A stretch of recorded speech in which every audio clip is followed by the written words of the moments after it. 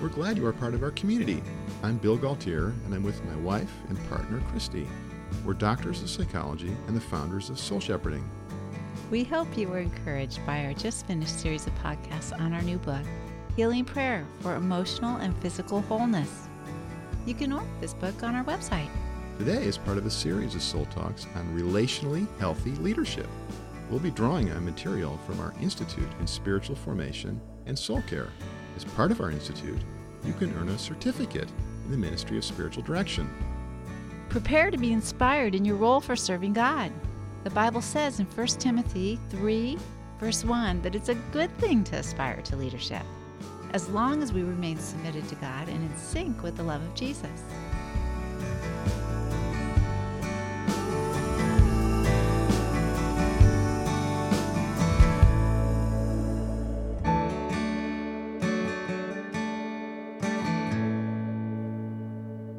Hello, friends. We're continuing our series on leadership, soul shepherding style, which we call relationally healthy leadership.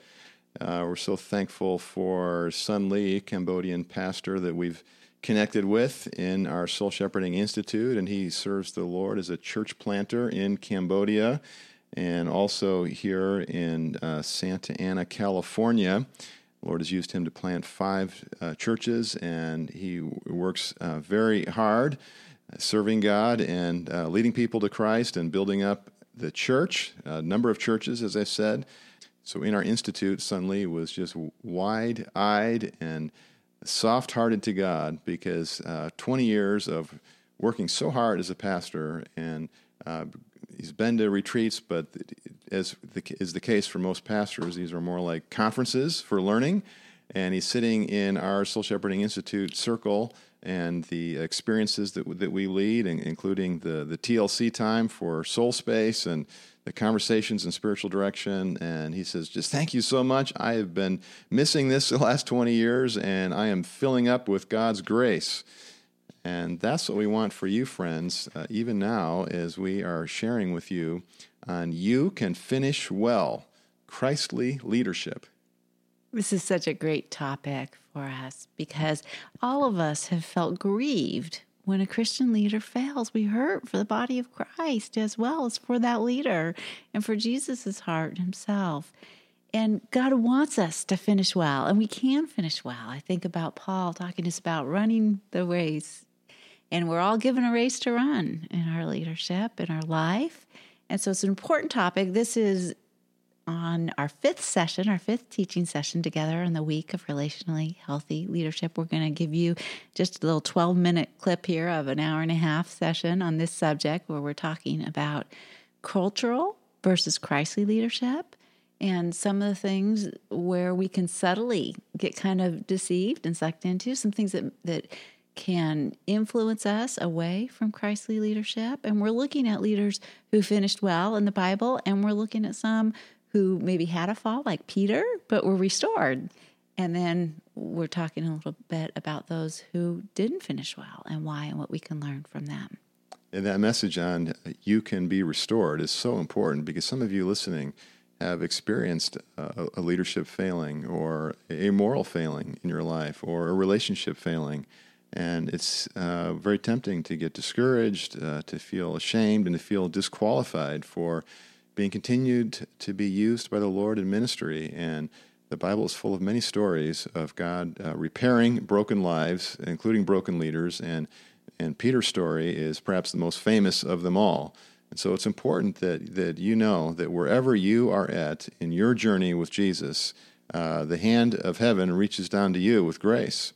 And as you were saying, Christy, I think all of us have been affected by having a pastor or leader that we look up to, whether it's been our own pastor or mentor or someone else in the larger body of Christ, and we have been disappointed and grieved to see them fall and to fail.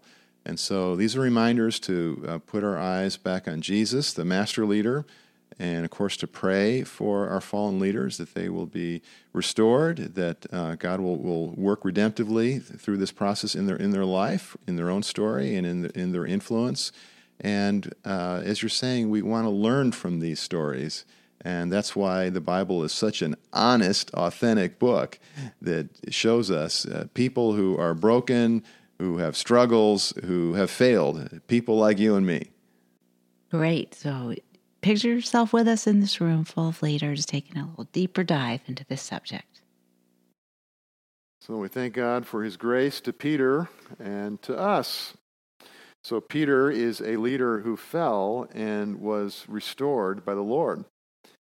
We need that hope as we deal with this subject. So page 84, you have an article there, Reasons Why Christian Leaders Fall. This is a really important subject for us because we are prone to fall, whether we're church pastors or not, and we have pastors around us who are prone to fall, and many of us have opportunity or will have opportunity to minister to pastors and leaders. And so understanding this, I think, is really important. So this article is especially drawing on Bobby Clinton's book, The Making of a Leader. And in that book, he says that few leaders finish well, giving us some happy news. He did a study of Bible leaders, and he said that in the Old Testament Israel, there were 33 evil kings and just 5 good kings. Among the Bible leaders that finished badly, Samson, Saul, Absalom, Ahab, many Bible leaders who finished badly in the Old Testament. Bible leaders who limped to the finish, Gideon, Eli, Solomon. Bible leaders who finished okay, David, Jehoshaphat, Hezekiah. Bible leaders who finished well, and I added some women to the list, which was important to do. Abraham, Joseph, Moses, Joshua, Ruth, Daniel, Esther, the Virgin Mary, Mary Magdalene, Peter, John, Paul. There are many encouraging men and women in the Bible who finished well. And a lot of the leaders in the Bible we don't have a lot of data on, so it's sort of hard to ascertain. But in Bobby Clinton's research, he says in the Bible, 3/4 of the leaders didn't finish well. In his observation, working with students, pastors, and leaders over a number of years, he found a similar sort of pattern in leaders that don't finish well. I mean, if it's anywhere near that bad, that 3 out of 4 Christian leaders, people like us in this room, don't finish well, that is shocking, horrifying. It's like, wow. What makes us think we're going to beat those odds? We ought to be humbled by this. These 4 reasons Bobby Clinton gives why Christian leaders fall. These are very interesting. Lack a sovereign mindset. You know what a sovereign mindset is? Looking to God, looking to the Lord. You know, you're the chief shepherd. You're in charge. You're the sovereign. You're my king. You're my master. And I submit to you. And to actually live that out operationally, the practical workings out of that, I think, keep us honest. You know, am I really submitted to God? Well, what person am I submitted to? And if there's no people that I'm submitting to, what makes me think I'm really submitting to God? Interestingly, he says a second reason is they haven't developed a ministry philosophy. So that's one of the reasons why we're working on that this week. It's because having articulated expression of God's call in your life and why it matters helps you stay faithful to Jesus. I especially appreciated his third reason here. They don't have a close mentor. Leaders who fall don't have a close mentor. There are special challenges when you're a pastor, when you're a leader, in having your own pastor and your own leader. You might feel like people don't understand you. You might feel like, where's a safe place for me? The leadership can be lonely. Sort of the further along you go, the harder it might feel like it is to find someone that really understands you and has something to offer you. But it's so important that we keep finding a mentor, soul friends, people that we share with, and that we ask to empathize with us. We ask them to pray for us. We seek to learn from them. We need to be learners. And that's his fourth thing is, if we stop learning, plateaued leaders, they stop learning, they stop reading, they stop reflecting on their experiences, they stop seeking feedback from others. It's not just like cognitive learning, but life learning, spiritual growth. For those of us who've been through seminary, it's easy to shut down after seminary or graduate school. You get tired of all that reading, and maybe it gets overdone in graduate school, and maybe we need a break.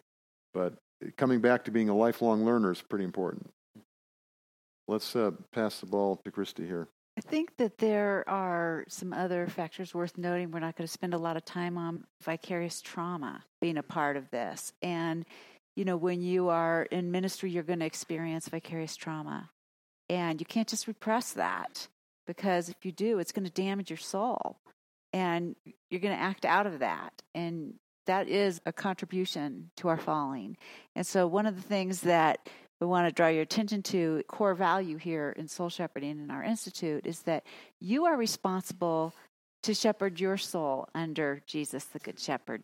We each need to take that responsibility as well, and because we can easily turn into kind of a victim mentality with this. And so it's important for us to take responsibility. Are we taking care of the soul God's entrusted to us? Are we participating in the trauma that's been done and, just living in reactive, or are we feeling sorry for ourselves and then trying to indulge in some little pleasure or in becoming entitled because we suffer so much for Christ, rather than really taking responsibility to say, ministry has damaged my soul too, and I need healing. I need repair. And so there's some... Give us an example of that. How does ministry damage our soul? Well, because as we suffer with people, we get triggered, unconsciously even, some of our core fears. We experience temptation to doubt God's goodness in that when we're walking a journey with people that are suffering so much. That could be an example of that. We have to really watch our own attitudes about that. So we need to practice Sabbath and have that time of rest. That's a boundary. That's absence. It's these practices that can help us, that can be boundaries for us, protective boundaries, and can give us opportunities to recover and to care for our soul. We're giving a lot of empathy. There again, that's really important in ministry and being an ambassador of Jesus, but we need to receive empathy, and that needs to be ongoing. The giving and the receiving, that's part of why having a mentor and soul friend is so important, is having a context where you can be talking through and processing some of this and receiving empathy. Somebody that you can be talking to about even the expectations that are being put on you from others that you're ministering to, but also where you can be honest with your own expectations of yourself and where you're joining in with the enemy and you're under discouragement because you're not meeting your own expectations. We live in this culture today where we're exposed to so much comparison, temptation to comparison. It didn't used to be that pastors had megachurch pastors to compare themselves to make them feel like they were failing or they were small. But now, that's there all the time. For all of us, we can all think of somebody that we feel like is succeeding in the ministry that we're doing better than us. And then we can start to criticize ourselves. We're not meeting our own expectations. Well, are those our expectations? Are those God's? Where's that discouragement coming from? We need to recheck our expectations. We get tripped up with this thinking that ministry is about success, right? And we get all these models of success held out to us, right? This is what it looks like to be successful in ministry. And that it can be a real temptation of the enemy. One of the things that's been so reorienting and helpful to Bill and I is to realize, well, are we measuring ourselves by the model of success that's held out for us? Or are we looking to the fruitfulness? See, if we read Scripture, it's about fruit and fruitfulness. It's not about success. I think we'll find in eternity some of the most fruitful people for God's kingdom we never would have seen as successful. Some key things I want to call out: the source of power in cultural leadership, we're making things happen by our own human gifts, versus in spiritual leadership, Christly leadership, we're depending upon God's strength and God's wisdom, the gifts of the Spirit. Let's look at this EQ one. In cultural leadership, we're denying, avoiding pain and conflict. But in spiritual leadership, we're aware of our personal emotions and needs. We're trusting God and we're submitting to Him, which is what Bill talked about. We're in His kingdom, under His loving and good rule, right? Serving Him. In the mission, cultural leadership, we're meeting the felt needs of the market and letting that define us in our ministry and our success, versus spiritual leadership, fulfilling God's call of our ministry to others. These are subtle differences, but they're really important. And so this can be really reorienting for us to look at some of these examples. The outcomes. Are we looking to applause, or are we looking to glorify God? Are we looking to bless and love our neighbor like we talked about last night? These are important correctives for us because Satan will tempt us to fall into all these areas of cultural leadership. He tempted Jesus, right? Jesus was tempted in every way that we are. Jesus was tempted to turn the stones into bread, right? To please himself or to even please Satan. Jesus was tempted to show forth his power externally. Throw yourself off this cliff. Be a hero, right? Save yourself. Impress people. Jesus was tempted to power. I'll give you all the kingdoms of this world, Satan said. But Jesus withstood those temptations. As we look to him and as we let ourselves grow in Christ-likeness and in his character, that's how we can stand right against these temptations, against these pressures.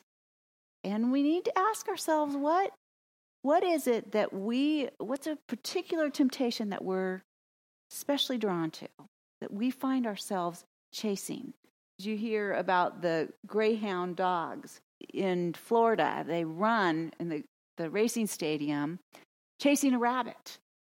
One day, they caught the rabbit because it was a mechanical rabbit that they chased. And after catching it, they were ruined as race dogs because it was the chase that kept them going. What are you chasing? Because if you're chasing the wrong thing, once you catch it, you're going to be done with because it won't fulfill. Who is a leader in your life that you want to see finish well?